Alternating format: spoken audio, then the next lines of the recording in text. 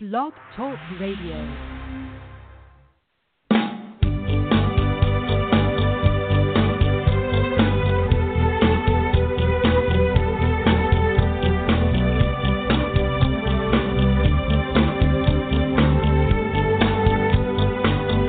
Every breath you take, every move you make, every bond you break, every step you take, I'll be watching you. Every single day, every word you say, every game you play, every night you stay, I'll be watching you. Oh, can't you see? You belong to me. How my poor heart aches. Every step you take, every move you make, every vow you break, every smile you fake, every claim you stake, I'll be watching you. Since you're gone, I've been lost without a trace. Dream at night, I can only see your face.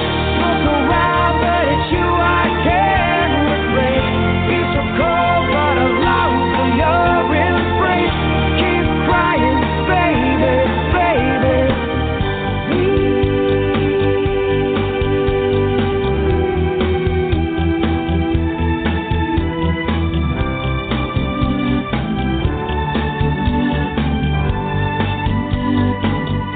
Oh, can't you see? You belong to me. How my poor heart aches. Every breath you take, every move you make, every vow you break, every smile you fake, every claim you stake, I'll be watching you. I'll be watching you. I'll be watching you. I'll be watching you. I'll be watching you. I'll be watching you. I'll be watching you. Good evening, ladies and gentlemen. It is Thursday night. It's Off the Chain. I'm your host, Yvonne Mason, and I'm going to tell you what. I don't know if one could ask for a better group of networking friends, listeners, guests. Y'all have carried this show when I couldn't. And we, just on the show, ladies and gentlemen, just on the show itself, we have almost reached 113,000 listeners in over 100 countries. That doesn't include the podcast because the way my husband is lately, I haven't had time to get the numbers for the podcast. I'm barely getting the podcast up. But it's amazing the dedication and the support that y'all have shown me through all of this, and I am so, so, so appreciative. Y'all have no idea. And the prayers and the thoughts and the good vibes, and thank you, each and every one of you. It is really helpful in more ways than you will ever know, because I firmly believe in the power of prayer and my faith, which sustains me. So thank you from all corners of the earth and the world. Thank y'all for all of that. So with that being said, I want to wish you all a good evening, and I'm glad you're here with us tonight.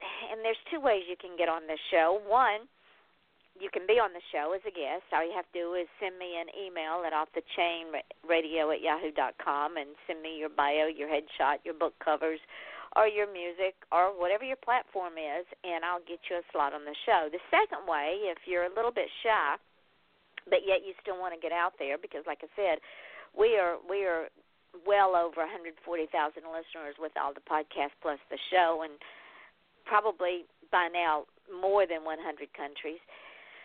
So you will definitely get out there.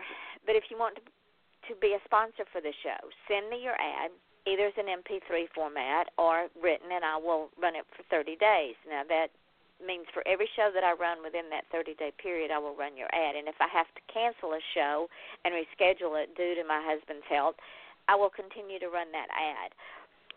And I don't charge an arm and a leg, ladies and gentlemen. I charge $10. That's all I charge. And the reason for that is it's not for me to make money. It's to give you the experience of being heard in places you might not.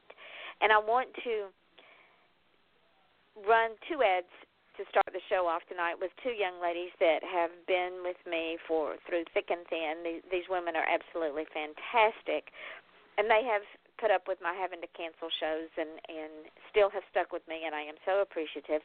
The first one is Cece Chamberlain. She was my very first corporate sponsor. She has a podcast called Inside Your Life with Cece, which is a motivational, passionate conversation. Cece interviews people who are living their true purpose, whether it be a professional boxer, an author, or even a history enthusiast. She strives to give you hope for a brighter day with her inspirational words. So download, subscribe, and listen as Cece guides you to pursue your dreams and for you to live your best life ever.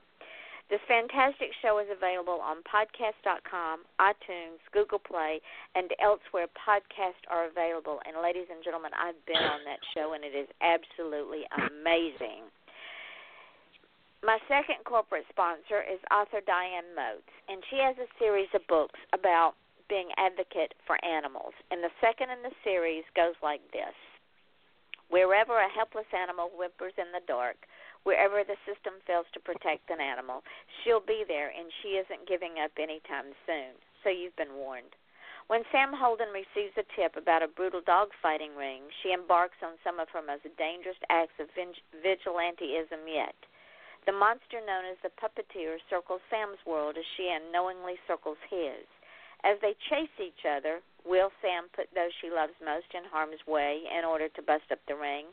With time running out and animals in need, the dangerous life Sam's created begins to eclipse like any other life, begins to eclipse like any, I can't even talk anymore, begins to eclipse any other life she could ever lead.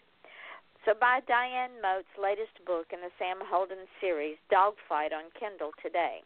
And if you haven't read how it all started, begin the journey with Doggone by Diane Moat, which is also on Kindle. And Diane, I apologize for screwing up that ad. I am now running on 4 hours of no sleep, 4 days of no sleep, so I tangle my words. I will be running 3 more ads during the show, but let's get started with our show tonight. The song was very appropriate for the introduction of our guest. She comes to us from across, as we say here in the States, from across the pond, that being the ocean. She lives in Oxfordshire, UK.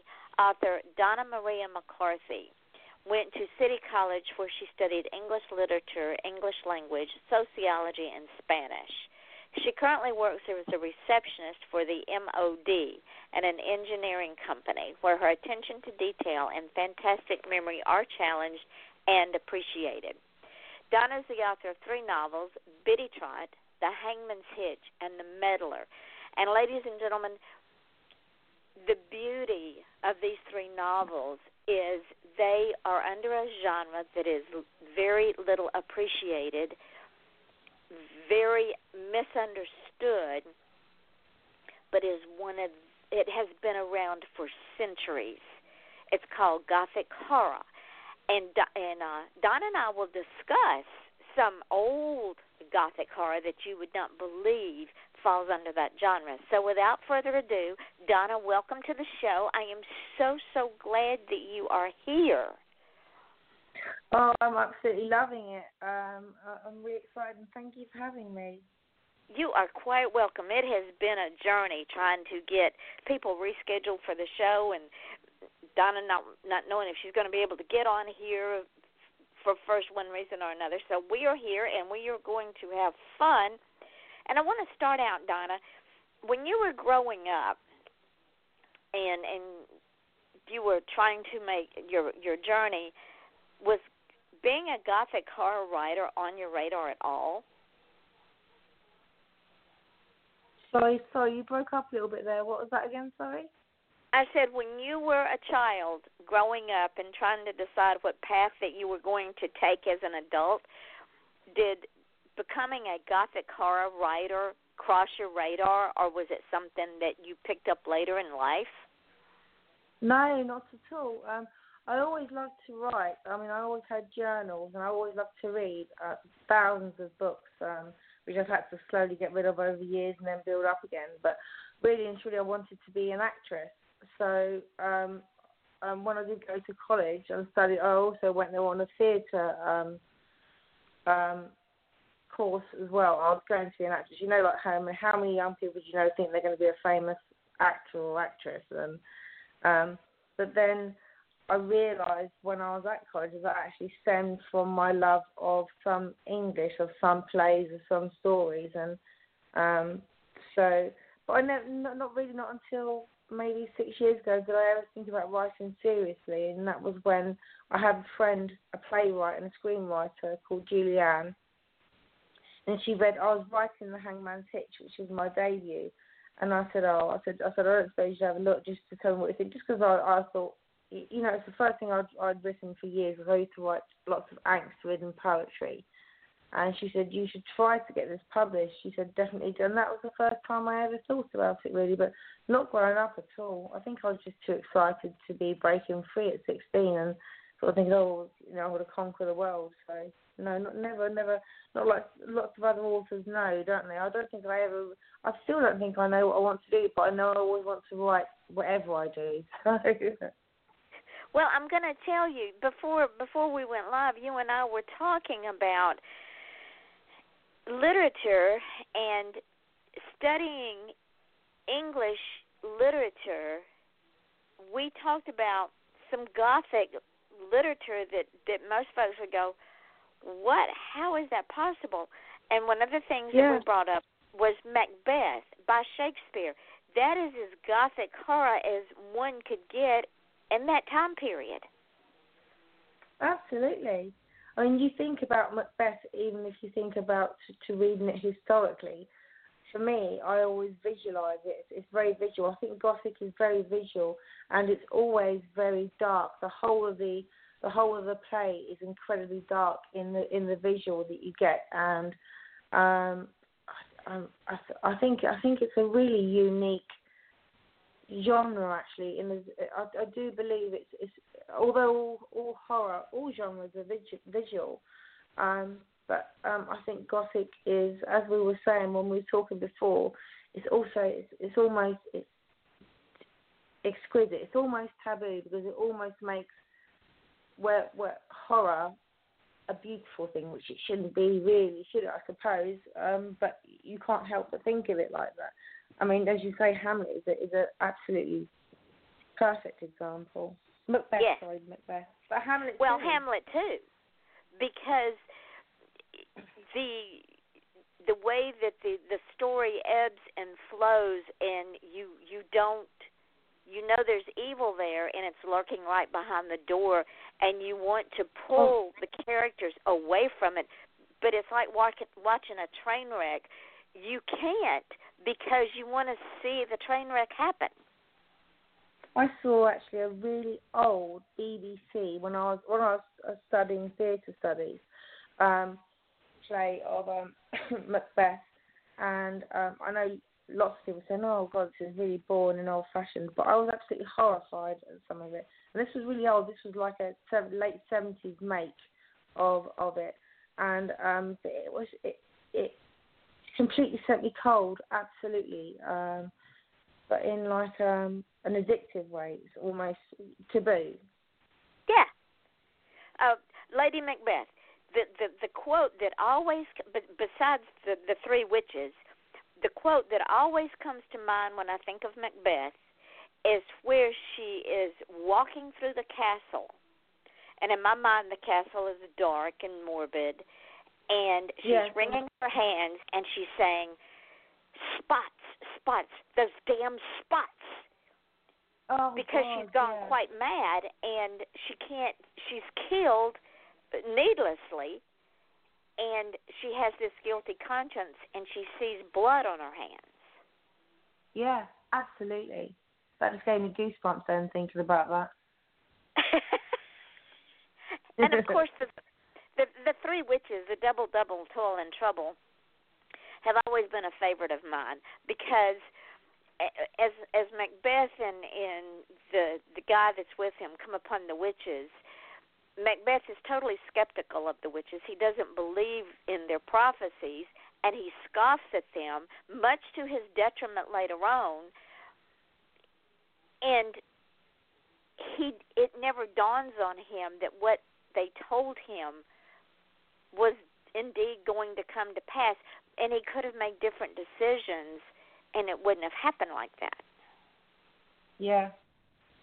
Yeah, absolutely. It's genius, isn't it? I mean, it's genius writing, really. And I don't think any author ever sets out to be a gothic horror writer. Actually, I think it just happens. I think it's just, and I think it's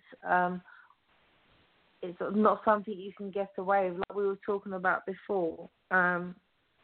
That's just, for me, it comes out like that. And I think also Shakespeare explored insanity, to call it that. I mean, obviously nowadays we call it mental health, but in an incredible way. You're right, he did, and that in itself is a gothic horror. When you look at The House of Usher by Edgar Allan Poe, she went insane when she was buried alive because she didn't die. So she went totally insane and coffin and destroyed the house.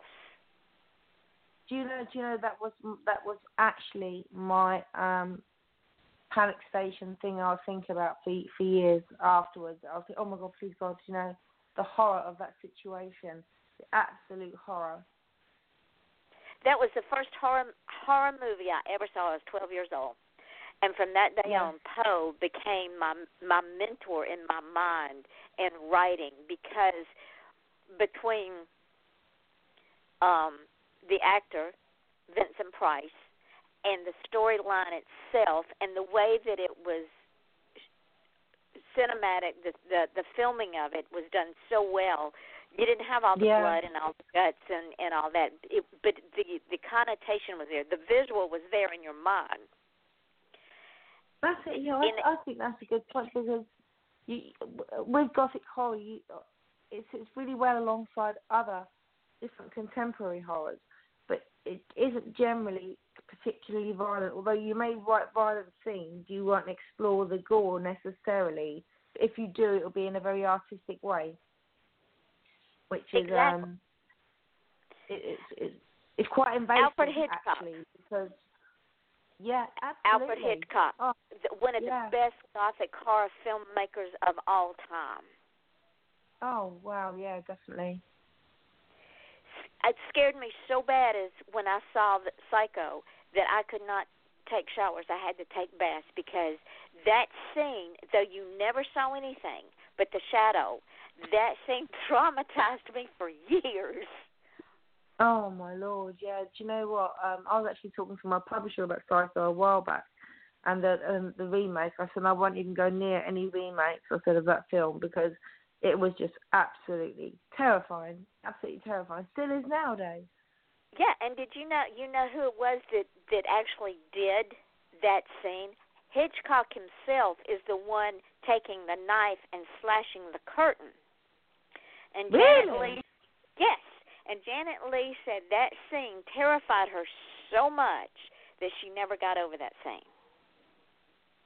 No, I can see that, actually, because it would you would really have to get involved for that as well. So it'd be quite a psychological scene to be in. Yeah, I can see that. What was happening? Hitchcock was trying to show the actor how he wanted that scene to play out, and the film was running, and he was doing the scene, and when they went back and looked at that particular cut, it was so dramatic. That's the cut they used. Gothic horror at its finest. Yeah, sorry, you completely went quiet then, so I didn't hear the last bit of what I you said were that saying. that when they did the final cuts for that movie, that Alfred Hitchcock's portrayal of the knife scene was so dramatic. That's the cut they used. Yeah, absolutely. It really was though, wasn't it? I mean, it's to think now that Psycho will stand up against so many contemporary horror films now. There's actually a thing because horror went out of fashion for quite a long time, and there was a big thing on the online newspapers, which I read in bed at night time, and they said that horror was making resurfacing massively as a go-to. People were going to see it more at the cinemas. They were buying more horror books, and it's becoming. I've been watching for a while now on the papers. They said that horror will soon eclipse psychological thrillers because people have got a little tired of. Although not all, I know so many great authors who write psychological thrillers, but there's so many formula ones out there where they all look the same and sound the same, and that because horror's become so sprawling in as much it encapsulates so many different subgenres, people are looking to it now and thinking, oh wow, this is really fresh and everything.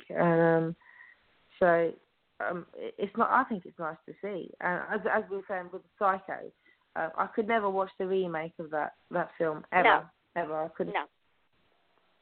Because you can't improve on the best, and that movie was the best out there, and to try to do a remake of it, because what they would try to do is they would try to improve it with blood and splatter, and that one was done in black and white, and that's what gave it the darkness and the gothic horror. Is everything was visual in one's mind. I think I don't understand this. It's almost like a laziness where everything has to be remade or books have to be rewritten. This is going to sound, I'm sure loads of people disagree with me, but Death Comes to Pemberley to follow on, because I love some romantic literature, but it has to be old romantic literature mainly for me. Death Comes to Pemberley is a follow-on to Pride and Prejudice. I would never pick that up. I could not do it. I think and all the rewrites and the remakes of films, I don't watch or read any of them or follow them. I don't think you can follow on from the greats. I don't think you can sit there and nobody can. I don't think you can be the greatest writer on this planet. You cannot follow on from anyone who's become a classical institution or with readers. I don't think you should do that. I think it's almost laziness. You can't think up your own plot or something, and so you're going to follow on. I agree. And what has happened is, you're right. Filmmakers, screenwriters, playwrights, authors have gotten lazy in that they don't think of their own characters, plots, and settings. Well, we'll go back and give, as you said, Pride and Prejudice a new spin. You can't improve. That's why they're called classics, because they have withstood the test of time over and over and over again. Yeah, it's perfectly put. It is. They stood the test. Whereas so many books and films fall by the wayside and you never hear about them again. These have gone through the rigors of culture changes, of liberations, and of puritanical times, and they're still there, and they're probably the most popular books, I suppose, ever in bookshops that people go to and want to read or want to watch on TV. Or let's take a quick break and run our last 3 ads, because I want to talk about history and Gothic horror, just like we talked about earlier. Ladies and gentlemen, this is Off the Chain. I'm your host, Yvonne Mason, and we have Gothic horror author Donna Maria McCarthy from England with us tonight. So hold on, and we'll be right back. We have more to talk about. Do you have cougars on your porch swing? Our horse is your new best friend. Do your nicest shoes get buried knee-deep in snow as your toes turn blue? Are you bothered by wolves at your woodpile? No, not that kind of wolf. Join wildlife artist and author Nancy Quinn and her family as they discover an exciting new life in Go West, Young Woman, a true Montana adventure. Available online and in bookstores. Or visit QuinnWildlifeArt.com for a personalized signed copy. Critics agree, it's a hoot.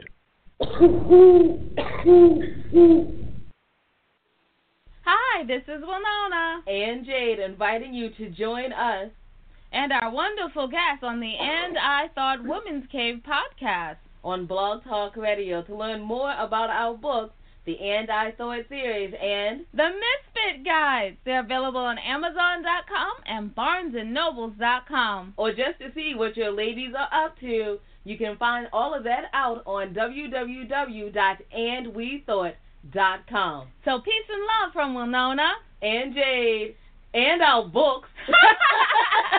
You're so silly. You silly. Remember, did you like that? That's funny. Remember to visit us at andwethought.com. Former Boston PD Captain Stanford Carter and his wife, forensic scientist Jill Seacrest, have decided to move to the Big Apple to accept positions with the New York branch of the FBI. Rookie agent Shania Deeprose completes the trinity as they collide head-on with raging and rampant social, political, and economic unrest amid a string of murders that seem unrelated and may be serial, copycat, thrill, or hate-driven. As they struggle to understand the mind and thought process of the orchestrators, killers, and victims, the team begins to wonder who's who. The line between black and white, superior and subordinate, right and wrong, and good and evil disappears as they are forced to reevaluate their own thoughts, feelings, and philosophies. Ultimately, every character must come to their own conclusions to these questions. Is justice ever more important than the law? Is playing God justifiable if it's for the greater good of all? Come along for the ride to see if Agent Carter will decide to stick to being a hunter or become judge, jury, and executioner instead. Find the answers to these questions when you read the new book, The Killing Collective. The Killing Collective is a character-driven story with big characters with depth. They're soul-searching in addition to the biggest case of the agents' careers. The Killing Collective, available on Amazon in both Kindle and paperback editions. Order your copy today. And we are back. This is Off the Chain. I'm your host, Yvonne Mason, with our guest tonight, Gothic horror author Donna Maria McCarthy. And we're talking about the fact that Gothic horror has been around almost since the beginning of time when Cain killed Abel. That was a Gothic horror within itself. But also in history, especially in English history. And Donna, we were talking about the fact that the British Empire and the kings and the queens of those times were a classic example of Gothic horror. The Plantagenets, the Tudors, they killed each other off like swatting flies. Plus, like you talked about, the torture things they used. Oh, yeah, absolutely. Those times were horrific. I remember we were talking before we went live that obviously there was law, but there was no real law for common people at all. And in fact, the laws were completely barbaric throughout all classes. The tortures were horrendous. I'm writing a book set in medieval times at the moment. I knew a lot about them already, but some of them I've come up with literally send you cold. You cannot believe what they used to do to each other.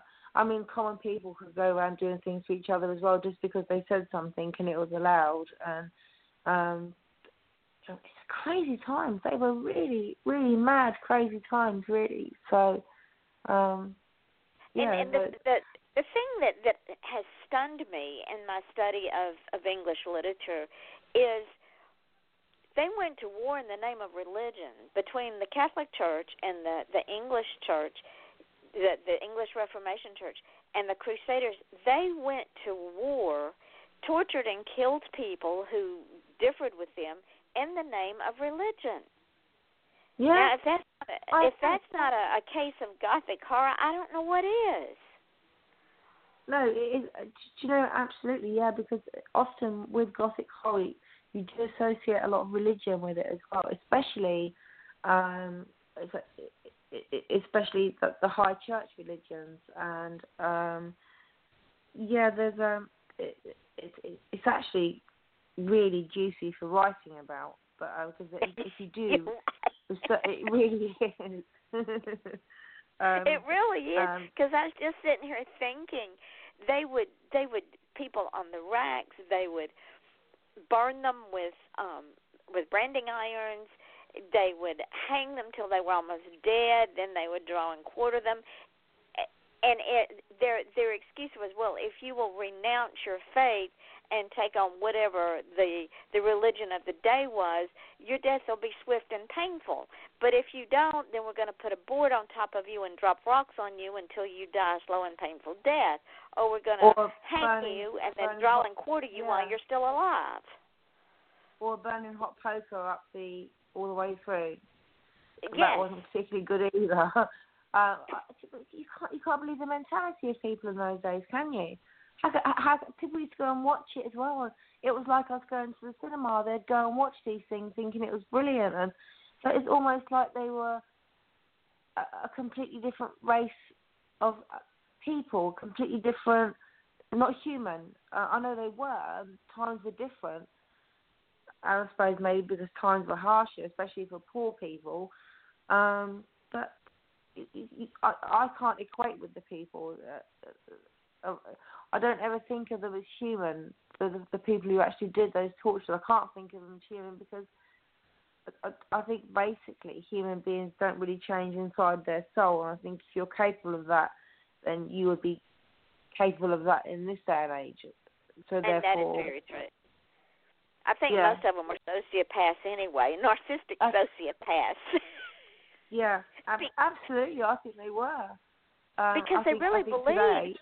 Yeah, they really believed that what they were doing was right, and they had every right to do that. That if they wanted one to believe a certain way, or they wanted one to behave a certain way, we're going to make an example out of the entire family, and you get to watch. Yeah, they certainly weren't romantic times, were they? Not at all. But it's almost as if I sometimes have this mad thought that sometimes if one sociopath, one lunatic, got into a position of power and then he had a network of others and it all went. But you can't say that because it's been since the age of time. I mean, look at the Romans and everything like that. But it's just, I don't know. If you believed in evil as an entity, I think it's present in people. I do actually believe. I think sometimes you can walk past somebody and you just go cold. And you don't know them. You just think, oh my God, I just got to get away from that person. Then I think that there, if you look, especially look back in time, because it's far more police now, that it was prevalent. It was almost a platform for it those times. It was almost like, hey, evil, here's your time. Go for it. Do your work. Well, let's even come further up into history. Think about Nazi Germany, talking about Gothic horror at its finest. Oh, God, yeah. Hitler was going to wipe out a whole ethnic race of people just because they were Jewish or Polish or Romanese or whatever reason that he thought they didn't need to live anymore. And if he didn't wipe them out, he and his mad scientists did experiments on them. Oh, that was horrific. That actually makes my hair stand on end thinking about that time. That time in it, and he wouldn't have stopped there either. Had he not been stopped, he would not have stopped. He was like the most enormous sociopath that we will ever know. I think that was ever allowed to be in a position of power. I mean, he completely hoodwinked more than his own country. There was people all over the world who believed in Hitler. I actually have got a relative whose great-grandmother came from Germany and would tell her stories, then generally most German people didn't know what was going on, particularly not until right at the end where they said the absolute horror of they actually came to England because of it. They left Germany because they didn't want to be a part of that place, which is such a sad thing. But I do believe you couldn't have a whole nation of people wanting that to happen. So when people say we had no clue, I do tend to believe them. I think if you were behind Hitler, you wouldn't be scared of saying you're behind Hitler because you'd be a lunatic anyway. So I think people who genuinely say that they didn't know, I think. Well, and a friend of my mother's who lived in Germany, she said that when he first came to power, they thought he was wonderful because he promised the chicken in every pot, and he did this, and everybody would have jobs, and everybody would have money, and everybody would do this, and he literally mesmerized the general population he was so charismatic into believing that he was their savior. And do you know what? He timed it just right because they were just coming out. They was in a depression, wasn't they? Yes. And he appeared like this. I'm going to wipe all this away, get rid of all of this. And we actually there's a few politicians around, especially in Britain, who I think Britain is in a quite a big depression at the moment.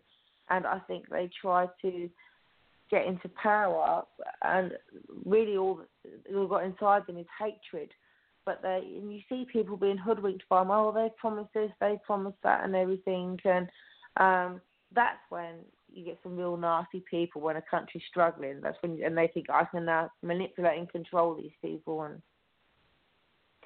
that brings me full circle to your. Yes, ladies and gentlemen, we're going to talk about Donna's books. Aren't y'all glad that we just led right up to this? The very first book that Donna wrote is called The Hangman's Hitch, and I want to read the synopsis because as I was going through and doing my deep dive on her today and I'm reading the synopsis of her books, I'm going, oh, my word, it's a female Edgar Allan Poe. And the Hangman's Hitch goes something like this. The Hangman's Hitch, the inn at the end of your world, where satanic is the order of the day and your soul required to pay for your stay. That's poetic verse within itself. This is a dark and thrilling tale that captures the tragedy of a man forsaken by all but one. After the humiliation of refusing to duel, Frederick Abbotsby Fletsum finds himself so far from God that the devil's hand seems heaven sent.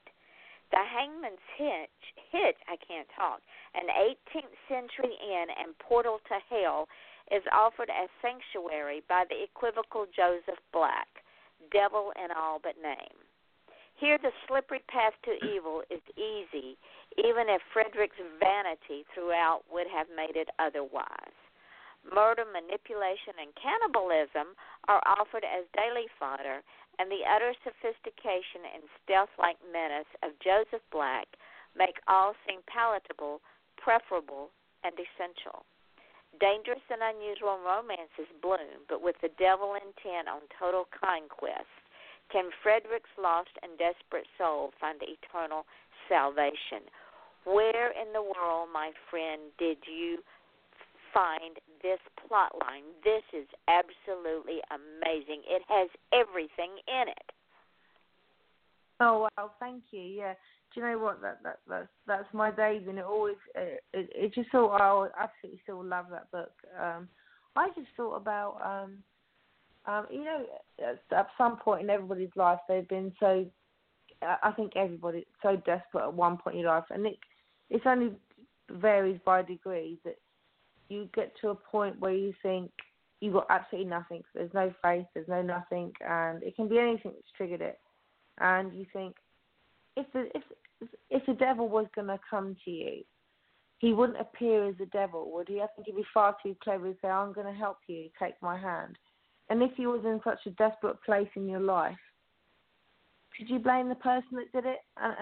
And I don't know, it's a funny story because it's so twisted in so many ways. You're not sure who to like, who you like the devil or you like his victims, or it's just I always thought that the devil would be very clever and he wouldn't turn up with horns and a forked tail, a forked tongue and a long tail and things. I think he would offer you a hand at your most desperate time and then he'd have you. And then obviously I set it in a time that I love. I enjoy the words from the 18th century and the 17th, the way they spoke. So, but I don't write it in as much as you wouldn't understand. I write it as we would understand now, but it's still I hope authentic to the times. But yeah, it was just it's a fascination with that sort of points in people's lives. What do they do when they reach for something when they're so low, you know? And you're right. The devil does not come as he truly is. He comes in the form of goodness. He comes like a sheep, like a wolf in sheep's clothing. He makes things attractive. And he winds you up and twists you up and turns you in knots to the point that you owe your soul to him because he's given you all of this wonderful stuff. So you're not at the bottom of the well anymore. You're on top of the mountain that's made of sand. Yeah, absolutely. I ordered one of the other books, but I am getting this one because, like I said, Edgar Allan Poe at his finest. If you are reincarnated just from the synopsis. The Meddler. Now, I was reading the synopsis here. Ladies and gentlemen, this woman, if you haven't read her, no, y'all can't go now. You got to wait. We've got a few more minutes. The Meddler. Meet the Meddler in this exquisite, timeless fairy tale for grown-ups. Hare's Folly, a town with many deep, dark secrets and demons the same. Beset by murder and horrific ritualistic mutilations, they look to blame any but themselves and harbor the most evil of entities, nurturing the satanic brood. The Meddler is a creature that sees all, both good and evil, residing in the subconscious of even the most brutal and sadistic of souls. No thought escapes him, and neither will evolution, as fatefully he begins to lose the ability to foresee. Hare's Folly will oust its devils, but at the ultimate cost. Grief will wash clean those that came full of hatred to rid themselves of guilt, whilst those that are beyond anything good will revel in this tragedy and feast on the pain. Where in the world? Tell me about this book. Do you know what? That was a complete step down for what I'm used to writing, which is normally historical horror, gothic horror fiction. Although it's gothic horror in many ways, it's got a slight element of fantasy about it. Only slight because it's more suggested. But I was in the New Forest, which is quite near me, where I live, and just out there. And I had my iPhone because I write on my iPhone initially, and just the first paragraph came to me, and I had to write it. And it just went from there, really. I really enjoyed writing. I don't know if I'd ever go back to fantasy again, but at some point in every writer's life, they have to do what they're compelled to do, and I had to write that story in the end. So, but yeah, I had no idea where that one came from myself because it's such a funny one, really, for me. Although I love it dearly, and I always try to include members of my families in my books. And I've got a sketch of my dad in there as Reuben, and my brother as Malachi in it. So I just do. People have quirks, authors have quirks. At some point in every book, you will find somebody who I love, or a friend, or a member, or something somebody said that they're known for. But with the medley, I don't know where it came from. I don't think I'd ever go back to fantasy again. But it's an amazing, just the synopsis of the story makes me want to go get the book and go sit in the forest and read it. It's got lots of poetry in it, but I put poetry in all my books, a little bit of poetry in all my books. The Meddler actually is almost, when you read it, almost like poetic all the way throughout. But I think it suited it because it was supposed to be a gothic fairy tale, so, and that's how it came out of me. But I do like to include a little bit of poetry in all my books, actually. I love poetry. The Tina Marie, I just read Dark Musings. Oh, my God, that is incredible poetry. It is so dark. It's probably my first love is to read poetry. And the thing about poetry, the thing about in books in general is we get out of it what we put into it. And books and poetry are open to interpretation. They are, absolutely. I think. In fact, actually, most books that I've read have some poetic form, even if it's just the way the words are placed, and even if you just find it by accident, like an algorithm or something. I think all authors are actually poetic in their souls. They have to be, because I think all books are works of art. I think every single book should also be in paperback, because you wouldn't. Say you had the money to buy Van Gogh, you probably wouldn't buy a big computer-generated version of Van Gogh. You'd want to buy either a really good print and put it in a frame on your wall, or you would buy. So I think, although Kindle is an excellent thing, and it's brilliant because it makes books more accessible to people, I dread to think that they'd ever get rid of paperbacks in a form. Or bookshops. Oh, I love bookshops. We've got an enormous one here that's looking to close down. It's been an institution called Waterstones, but I think it's rallied a bit. It would be such a shame to see all those beautiful books not in an art form, if you know what I mean, not in a physical art form. I think. I'm sitting here in my studio and I'm looking at all of the books that I have on my bookshelves. Biddy Trot is the book that I downloaded. Now, ladies and gentlemen, the reason I downloaded this one really, really jumped out at me. And it says, if Biddy knows no rest, then none shall. A tragedy born of malice and evil, a tortured body and soul. The townsfolk of Royal Rumney have a conscience, a secret that tears away at their sanity. Any soul shall be offered up in place of the damned, and ever the church bells tell a lie. Is Biddy who comes and another will die. See, there's that poetic license again. Set in 18th century England in the small market town of Royal Rumney, Biddy Trot is a Gothic horror novella with tragedy at its core. A young girl falsely blamed for a fire which destroyed the town and killed many is hunted down, tortured, there we are with tortured again, and killed gruesomely with no conscience. Lord Abner Alexander, a member of the elite and privileged, travels to the town in search of some peace and respite from his very brawdy and raucous lifestyle. The town seems pleasant enough and the people welcoming, although unyielding, where their dark and harrowing past is concerned. Amongst some shame, amongst others a distorted pride. Abner's first indication that something evil lurks here is on his first night, where the abbey bells toll two, and he finds himself witness to a terrifying slaying. Not knowing whether it is a dream or not, he remains and becomes bewitched by a passion to record any horrors he feels he witnesses. Where in the world, my dear, did that one come from? This is actually, this one, I love telling the story where this comes from. I used to live in this market town called Romsey in Hampshire, tiny little market town. It seemed all really lovely, and it actually is. I've changed all the names of things, so I would hate people to think I was. But I went out on a night time there, and the Beggars Bowl Fair was on, and they was all dressed up, all the people, and tiny little, cozy little streets, crammed with tiny little ancient houses, and it just seemed a bit Wicker Man-ish, if you know what I mean, to me. Yeah. You ever get that sort of go cold and you think, oh my God, what am I doing here? And you feel like a complete alien. I'd been living there a year at the time, and it was all very pagan. Obviously, I'm British, so I'm used to pagan rituals and everything like that. I've been in our history forever. We've still got pagans now, and I've done some pagan things myself. But it really scared me, and I came home that night, and my street that I lived in was pitch black, and it just seemed deathly quiet, and I've never been so glad to get home.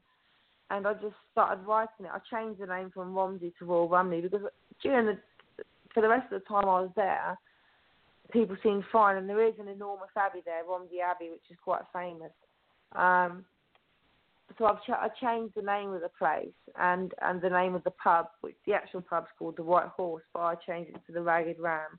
But it was just that I think it's writers in general have far too vivid imagination. There's nothing wrong with the people of Romsey. It was just me having a night terror while I was out. But that's where it came from. And I've been back to Romsey since, and it's a beautiful little place. Just that particular night at the Beggars Bowl Fair, it was creepy to me. So creepy. But see, don't some of our best ideas come out of some of the most unusual circumstances? Yeah, they absolutely do. Do you know what as well? Like, sometimes one word can strike you, and you just think you'll write a book around one word that you've heard. Oh, absolutely. That's how the Pink Canary came about that I wrote. My friend thought she was writing Pink Camaro, and it came out Pink Canary. And then all of a sudden these characters were popping in and out of my head. So I understand exactly what you were saying. Once you got home, that the town took on a new sinister, dark meaning, and you had to write it down. Yeah, I mean, people were walking along with torches, and I think because it was such a pitch-black night, and the torches were shining on their faces, and there was all sorts of pagan things going on. But it was just purely a Romsey thing. I think that's what it was, because I'd gone to live there. Because it was purely just the Romsey and Romsey inhabitants thing this night, I felt completely alien. And in fact, I don't even think it was a wrong feeling. I think that they literally were thinking this is just for us. This has been going on since Romsey's been here for hundreds and hundreds and hundreds of years. So I think it wasn't really for me to be there that night, although I just thought, being an idiot, I'm going down to the Beggars Bowl Fair, I'm going to have a drink and really enjoy myself, but I didn't. and it was, and they were probably harmless. They were just doing their pagan thing, and maybe because you felt like you didn't belong, that the eyes were watching you. Yeah, well, yeah, I think if you're awkward somewhere, people will sense that. Oh, absolutely. Yeah, but why did that become so awkward, though? That's a funny thing. Maybe it was just, as I said, silly, vivid imagination, and maybe that's when we as writers, when you get that moment of inspiration, maybe you are so susceptible then to anything. Because that's when your mind starts painting pictures again for the next book you're going to write and things. So if you are out and about amongst people with torches, maybe it becomes a little bit more scary than it should be. Time to go home and write. So let me ask you this. With that being said, what is your next project? Well, I'm actually, I've got The Hangman Hitch is being re-released by Hellbound Books, who is my publisher now for all of my books. That's being released summer. I've got another one coming out in the winter, which is a novella, and I'm writing a medieval gothic horror at the moment, which I'm about 32k into. So you would be willing to come back when those books are released? Absolutely, I'd love to. This has been so much fun. As we say, I was so nervous before I come on, but you are brilliant. I've had such a lovely time. Well, thank you. Well, you remember when I said that the time would come when I'm going to say our time is running out? Well, our time is running out. Our hour is almost done. I told you it would go by fast. It would go by very, very fast. Because we talked about so many wonderful things, and like you said, our history makes our storytelling what it is, and history is full of gothic horror. So with that being said, my friend, please, no, y'all can't go yet because you don't know where to get the books. Tell the folks where you can be found and where your books can be found. Okay, well, my books can all be found on the Hellbound Books publishing website, and you can get them through the links there. You can go to whatever Amazon you are, Amazon Canada, Amazon America, Amazon India, Amazon England, or Nook, or Kobo, or you can go straight onto Amazon. They're also, Hellbound have put them onto thousands of different sites like Waterstones and Foils and everywhere as well. And I'm on Facebook and on Twitter. Anybody can connect with me. I don't mind. I've got so many friends on Facebook, it's ridiculous. And I actually do attempt to speak to them all constantly. So a lot of I spend a lot of time on social media. I'm supposed to be working. She speaks to me quite often. And I love her for it. Because we have so much fun together. So, ladies and gentlemen, we will not be having a show tomorrow night or Saturday night. I'm going to take a couple of nights off and be with my husband, who, like I said, is declining very fast, and it's important that I spend some time with him. And don't hang up when the show goes dark, Donna, because I've got some things to tell you. But before it does go dark, I want to say thank you so much for spending an hour with me. We talked about so many things, and one of them is, of course, English literature and English history, which are two of my favorite things to talk about. Me too. And to be able to talk with someone who's actually in country that understands the beauty and the horror of English literature and English history is so humbling and wonderful to me. So thank you for the honor of doing that and for writing such beautiful works. Oh, thank you. That's lovely of you. You are quite welcome. Now, ladies and gentlemen, we will start up fresh next Wednesday night. I don't remember who I have on the schedule. I don't even think I have the show set yet, but I will set it. And continue to support the show, support our guests, because this is how they get out there. And they need you to pay it forward and to support their works, help them make a little bit of dollars, and love their work. Because as authors, we don't know if you like our work or not unless you let us know. Same thing with musicians. And if you don't, that's okay. It's not for everybody. But those of you who like it, Gothic horror is the in thing. I'm telling you, it is wonderful. I've loved it for years. It never got old with me. So with that being said, we are going to close our evening and be with you next Wednesday night. Now, you know, there's some things that I say at the close of every show because I feel like that it is important. When you look in the mirror in the morning, don't say I'm going to feel special today. You look in the mirror and you say I am special, because feelings are fleeting. They come, they go. You look at yourself in the mirror and you say I am special. There is only one like me. There's nobody else like me. I am unique. And because of that, I have a place in this world. I have a purpose, and find that purpose and lead a purpose-driven life. And also remember that people will forget your name. They will forget what you look like. They will forget what you're wearing, but they will never, ever, ever forget how you have made them feel. And it is my goal and my dream that every one of you who listen to this show and every one of my guests that come on this show, when we close down the show, that they each of you feel special, feel honored, and know that without you in my life would be so different. It would be missing something. It would be missing you, because each one of you are important. So when you see someone, speak to them, because you don't know what journey they're on. You don't know what they have going on in their life. A kind word, a smile makes a lot of difference. And if you want to achieve greatness, ladies and gentlemen, don't ask permission, because nobody's going to give it to you. You just go out and do it. Because people, as a general rule, are afraid of stepping out of their comfort zone. So what they do is they want to keep people around them that are also afraid of stepping out of their comfort zone. It makes them feel good. Step out of your comfort zone, because at the end of your days, you don't want to say, well, shoulda, woulda, coulda. I just told a friend this evening, I said, plan for tomorrow, but live today like it's your last, because it very well could be. So whatever it is you want to do, whether it's garbage collector, whether it's president, whether it's king, whether it's a symphony orchestra conductor, whatever it is that you want to do, find a way to do it, because we only go around once. So with that being said, I will once again say thank you all for listening. Please continue your prayers and thoughts for my husband and myself, because being a caregiver is not the easiest thing in the world, and being ill is definitely not the easiest thing in the world. And Lord willing, and the creeks don't rise, as we say in the South, we will see you all next Wednesday night here on Off the Chain. My guest, Donna Maria McCarthy, and I wish you all a wonderful, wonderful good evening and a wonderful weekend. So until next time, this is Off the Chain, and we say good evening.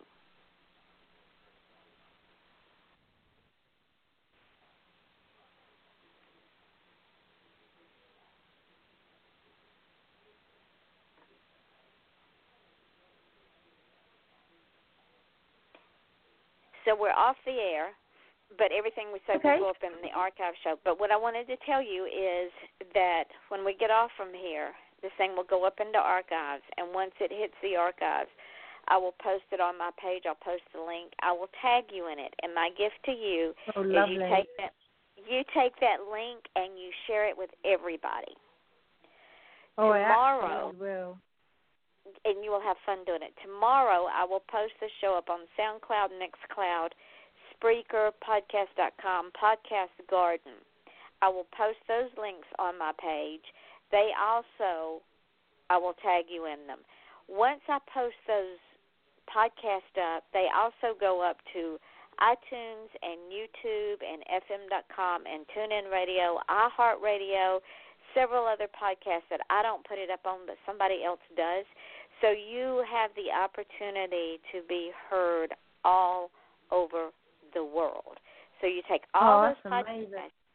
Yes.